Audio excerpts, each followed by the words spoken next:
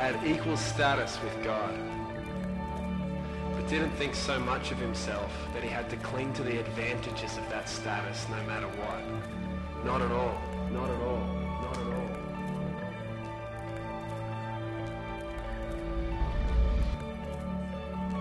When the time came, he set aside the privileges of deity and took on the status of a slave. Became human.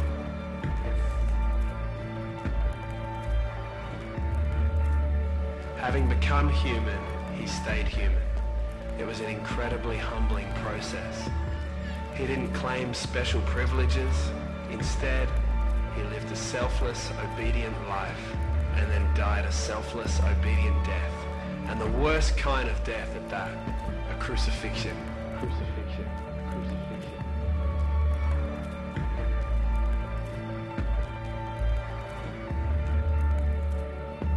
Because of that obedience, God lifted him high and honored him far beyond anyone or anything ever.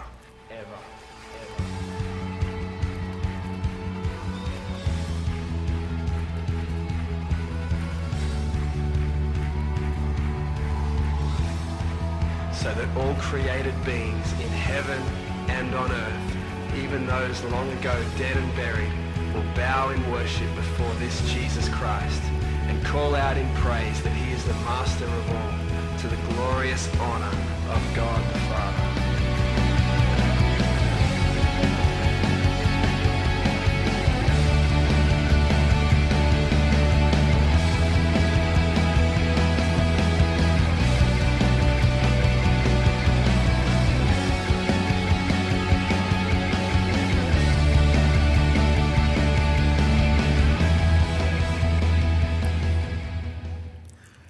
I often wonder how surprising it must have been for the first disciples on that very first Easter Sunday morning when they began to understand for the first time that God loved them so much that he sent his son to die for them. All the things they thought Jesus was going to do, maybe put Israel back in the political power, kick out the Romans, be the one that they expected. They never expected this, that God sent his son to die for them. And I can only imagine the shock on their faces. I mean, put yourself back a couple thousand years and imagine, just use that God-given imagination, the shock on their faces when it finally dawned on them. He's alive. Jesus is alive. Because of love, Jesus laid down his life for you and me. And because of God's power and his plan, he now lives for you and me. That is a great surprise. Life is filled with lots of surprises. Think about it. You probably had a few this week. Sometimes fun surprises, things that we like getting a notice from the IRS that you actually made a mistake in your math and you're getting more back than you thought. Never had that happen, but that would be awesome if that did. Sometimes scary surprises like the IRS sending you an audit notice. Been there, had that happen. That's not so much fun. Sometimes surprises like your wife tells you. I remember the 4 times that we had children. My wife says, I'm pregnant. And how awesome that was and how cool that a surprise that was. Now, being my age, it wouldn't be so surprising. It would be very surprising and not so much fun to hear that at 57. But sometimes we have these surprises, and sometimes they're horrible surprises, things we don't want to hear, things we don't want to experience, like hearing the doc say, I'm sorry, but we're dealing with cancer. And I experienced that almost 3 years ago. Life is often filled with the unexpected. You know that. If you've lived longer than a month or 2, you've already figured that out. Life is filled with surprises and the unexpected. When I was a little boy, we lived in Renton, Washington for a while, and we lived in a house where my brothers and we had a basement bedroom. We were down in the dungeon. Well, I have a baby sister. She's the youngest of 4 kids, and she was spoiled. Being the only girl in the family, the youngest, the baby, trust me, she was spoiled. And her brothers all knew that. Now, when my sister grew up and grew older, and time she hit, junior high, I was her protector, I was her big brother, and I've always been that since then. But when she was little, there was a lot of envy that we had, my brothers and I, toward her. She got to sleep upstairs in a room next to mom and dad's. We knew that often she did not go to bed at the same time we did, that mom and dad would bring them in and let her sit with them and watch a little TV and have bowls of ice cream, and we were jealous. And so one night, and I kid you not, I only did this once, but one night I decided I was going to scare my sister. And so when my mom sent the boys down to the dungeon to go to bed, I went down there like I was going to bed, but then got up and snuck into my sister's bedroom, got underneath my sister's bed, and I laid there ever so quietly. My mom brought my sister in, put her in bed, and said all sorts of sweet, nice things to her, and prayed with her, and it was just, and I'm under the bed just, puking at I couldn't believe how, but anyhow, my mom says, good night, sweetheart, turns off the light, leaves my sister there, and I waited just long enough for her, that twilight zone, that la-la land, just before you're asleep. I waited, and I could hardly stand it. Finally, I reached up, and I grabbed her arm, and in the scariest, loudest voice I could, and said, I'm going to kill you! Well, she screamed. I left a little puddle in the bed, actually. Next thing I know, my mom was dragging me from under the bed saying, I'm going to kill you. Sometimes surprises are fun, sometimes not so much fun. But what does all of this have to do with Easter? Well, the Easter story is packed with unexpected surprises. In fact, shocking surprises. And here's the main thing. And here's the thing I want to land on hard today. Here's the biggest surprise for the disciples and the followers of Jesus. Here it is. Death is big, but God is bigger. Death is big. We all know that. A lot of us fear death. We've all had to deal with the reality of death. And they knew that. They knew that death is big. But the surprise for them that Easter Sunday morning was death is big, but God is bigger. I want to read to you from Mark chapter 16. And it's the Easter story found in the first part of Mark 16, verses 1 through 8. When the Sabbath was over, Sabbath is Saturday. When it's over, Mary Magdalene, and that's the woman who had 7 demons cast out of her, Mary, the mother of James, and Salome, brought spices so they might go to anoint Jesus' body.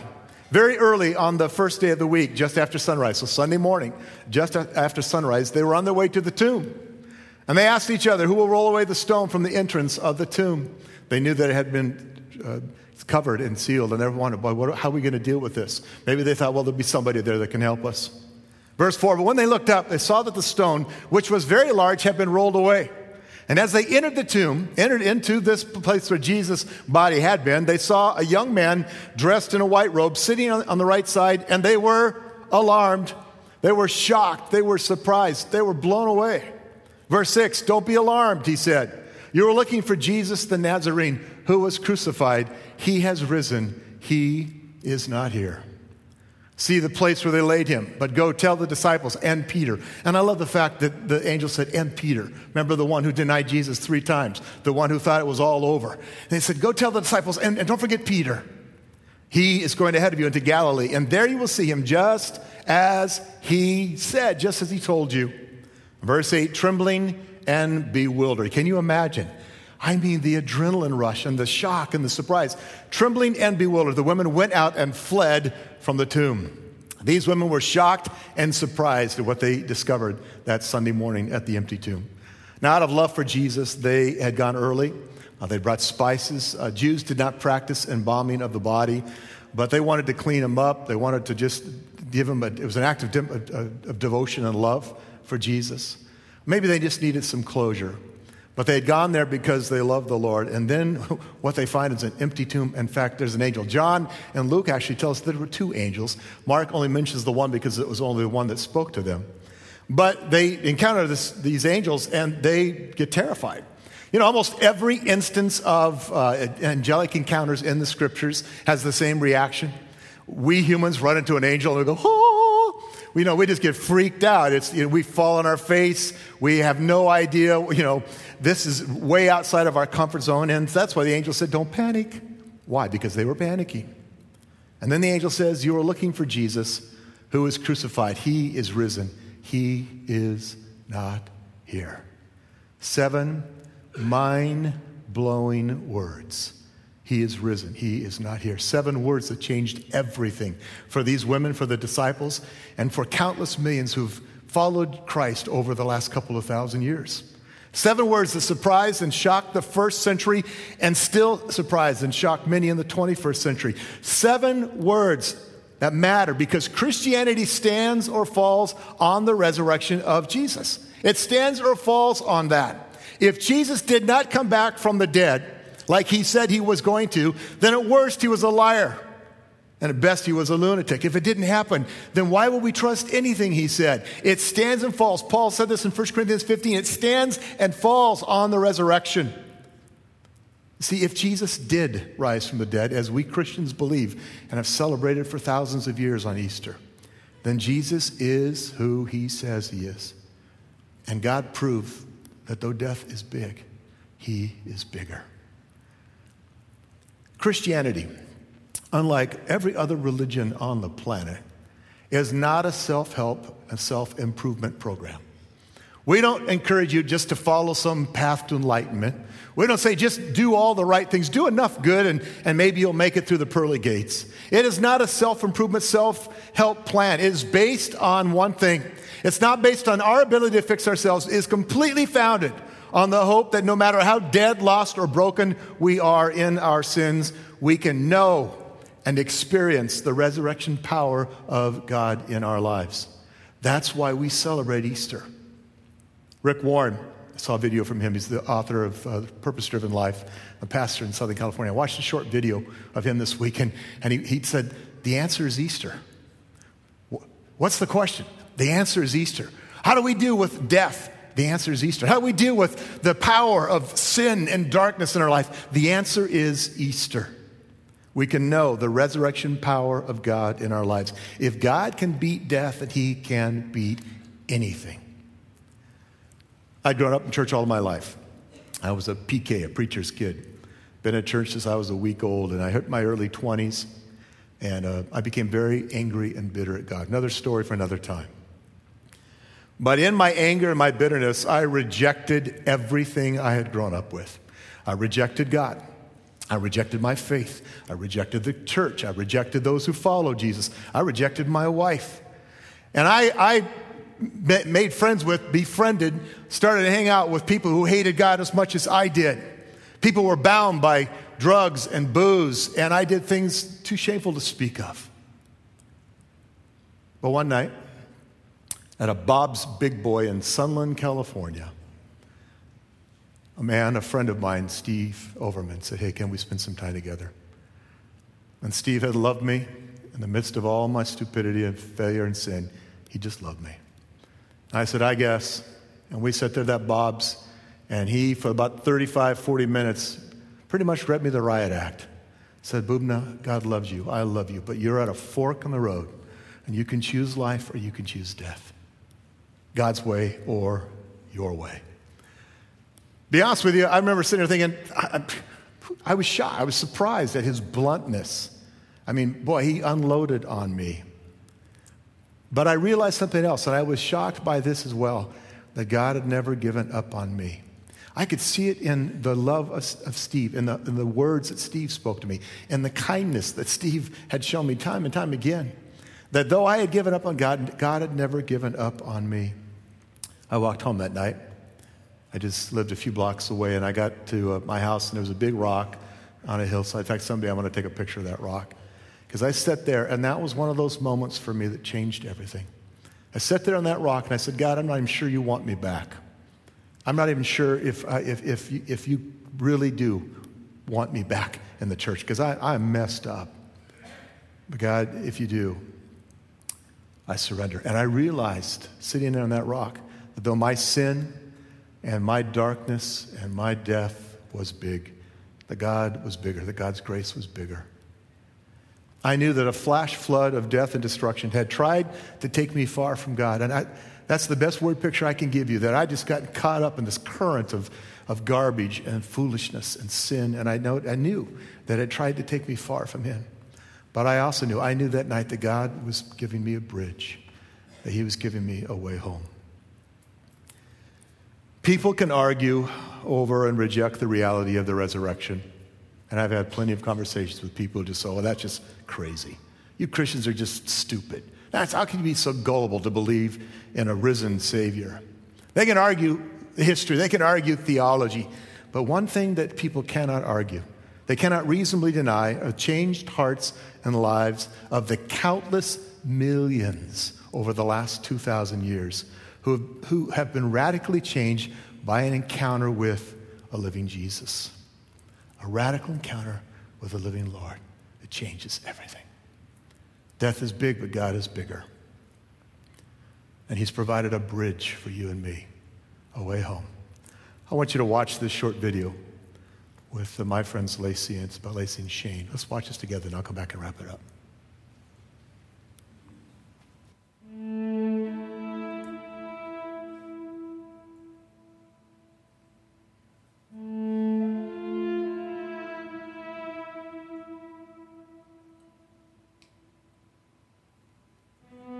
It's strange. I look back on my life and look at it as though I had two very distinct chapters: life before the crash and everything after the crash. When I met Shane, he was a chemical dependency counselor. He did interventions for families. If they had a loved one, out on the street, he would go find them. And he had been in recovery for 6.5, 7 years. A leader in the substance abuse recovery community here in Spokane. Shane and I began to date, and I just fell in love with him for his big heart and his passion to change the world. When I look back and think where it went wrong, I think Shane was so busy taking care of everyone else that he forgot that self-care piece. I was still drinking around him, and that's too much for a true alcoholic to be around, and he started to drink with me. As I look back on those days, they were so dark and painful, and we were both hopeless. I was in a parking lot when I got that phone call. The person that called me told me that Shane had been in a car accident and he had been driving under the influence and that his passenger had been killed. My whole world was turned upside down by that one phone call. Shane pled guilty to vehicular homicide and was sentenced to 129 months in prison. I had to make a decision to surrender this whole situation and our life over to God. I remember we got to talk with our church family, and they embraced us and were truly there for us. And that's a big part of why I chose God, was because the love that they showed us. Shane was incarcerated, and the only time I got to see him for 11 months was through glass. And he actually proposed through that glass. And it was beautiful. Choosing to live really is like crossing a bridge. And a bridge does nothing for you if you don't choose to cross it. And Shane and I have both chosen to cross that bridge into a new way of living. I found freedom, and I found sobriety, and a deeper love for my husband, and a marriage that is braided with God. My life works today. And Shane is living within a war zone of a prison population, and he is having a huge impact. The love story that Shane and I are living out is absolutely amazing, and it's pretty odds-defying. It really is. But it's the result of another love story, a love story that was written over 2,000 years ago, when God said, "I will do anything to make you whole, and I am all you need." I guess what I've learned and what my heart longs for people to know is there's no too far you can go. There's no too lost you can get that Jesus won't find you and save you. And he died on the cross to make sure of that. I took the long way home, and Shane took the long way home. But my home is in the heart of Christ. And he sought me, and he's always been there. And I finally found him. But most importantly, I chose him. And when everything seemed so dark and so painful, I asked him to carry me across the river of despair. And he did. He really did.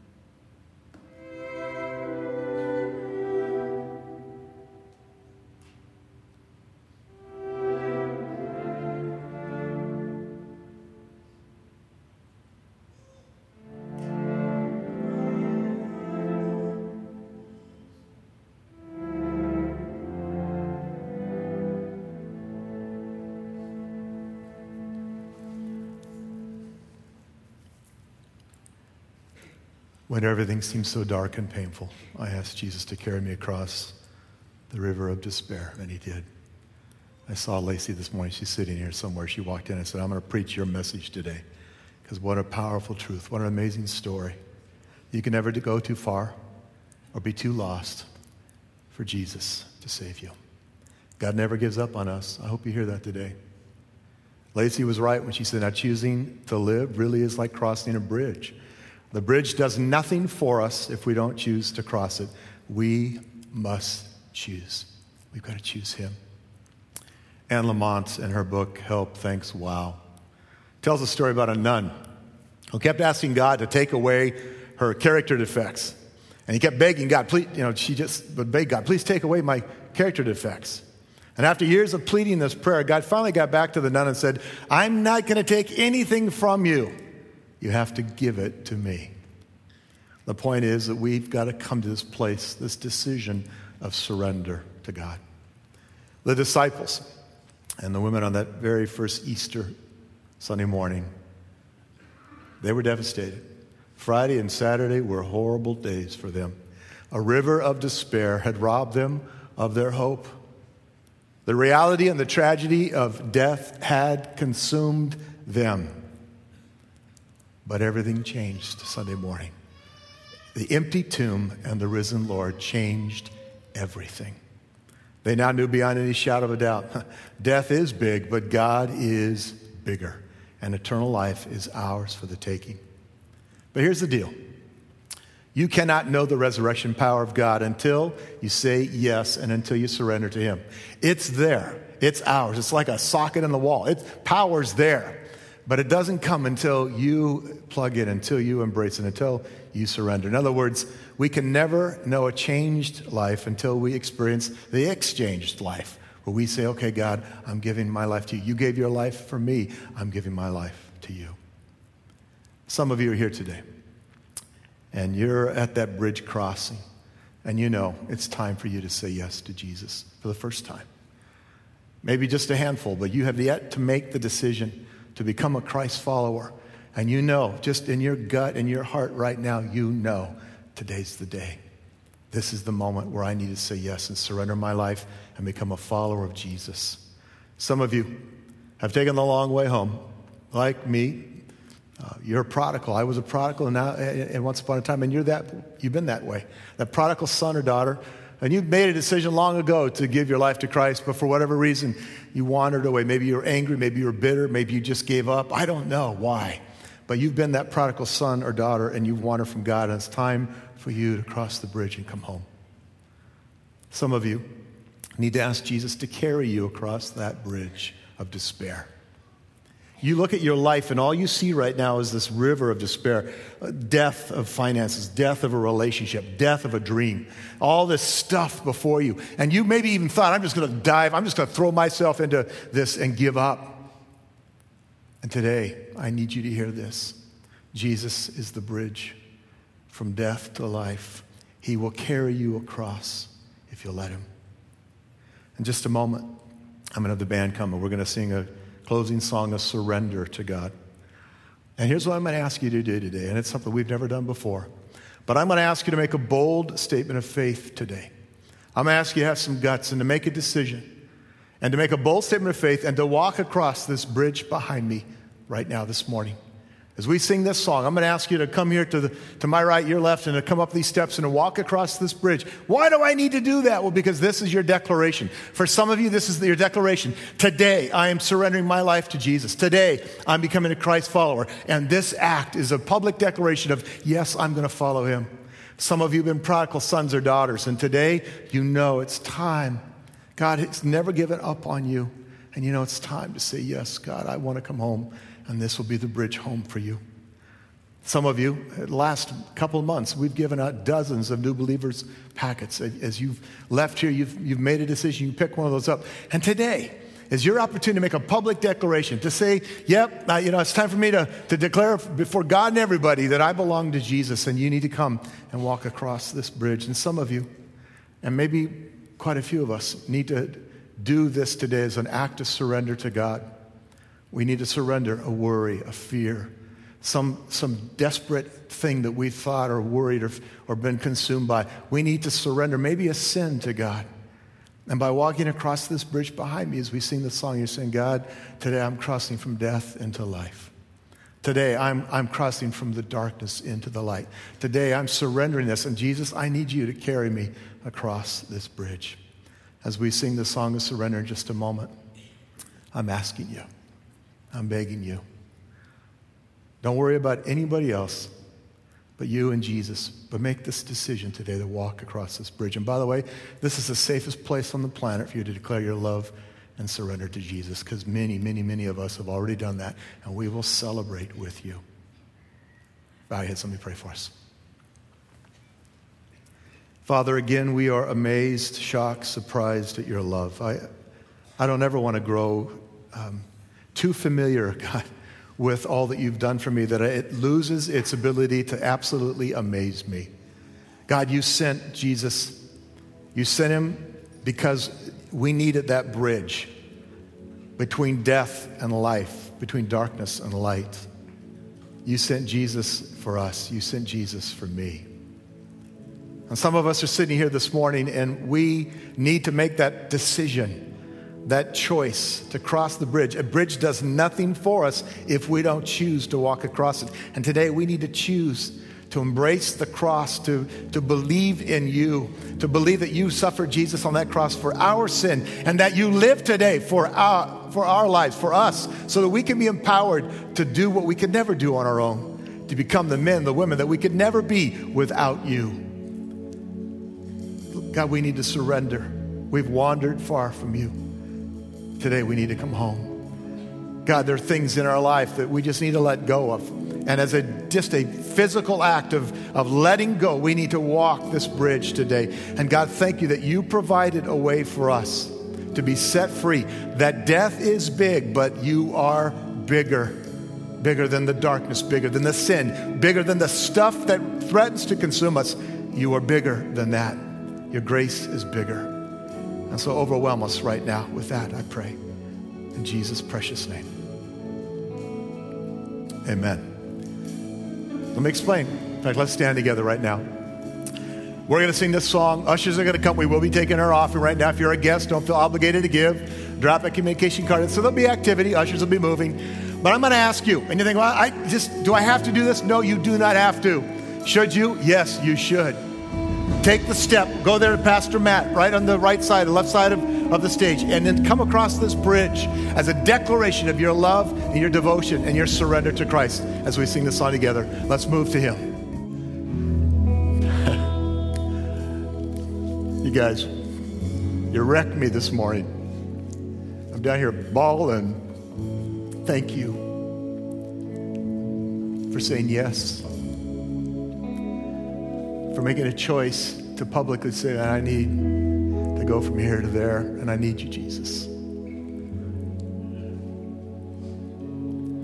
The choice we make today, it's a choice, here's the good news, you'll get to make tomorrow, and the day after tomorrow, and 1,000 tomorrows from tomorrow. This is a choice we constantly make to surrender. Have you noticed that sometimes we give things to God and we take them back? Anybody besides me? And so I want to encourage you, don't ever forget this moment. It's a stake in the ground for some of you. It is that moment where you said publicly yes to God. And let this be one of those things when you look back, you remember, God, that meant something, and it means something now. If you need prayer today, our prayer team will be down front. If you'd like communion, it's on both sides of the room. If you began your life as a Christ follower, you said yes for the first time, we've got packets by the doors on the tables for new believers. We've got a Bible, some material to get you started in your walk with Jesus. Pick one of those up. And I want to invite you to come back next week for our regular services. Some of you made this choice today, and it's the beginning of a new community of faith, of being part of a family. And I want to encourage you to come back. But here's my blessing for you. May Jesus and the power of his life, his resurrection power, be yours today and tomorrow and for the rest of your days. And may you know that though death is big, sin is dark, and life is sometimes hard, God is bigger. He's bigger. God bless you guys. Thanks for coming today.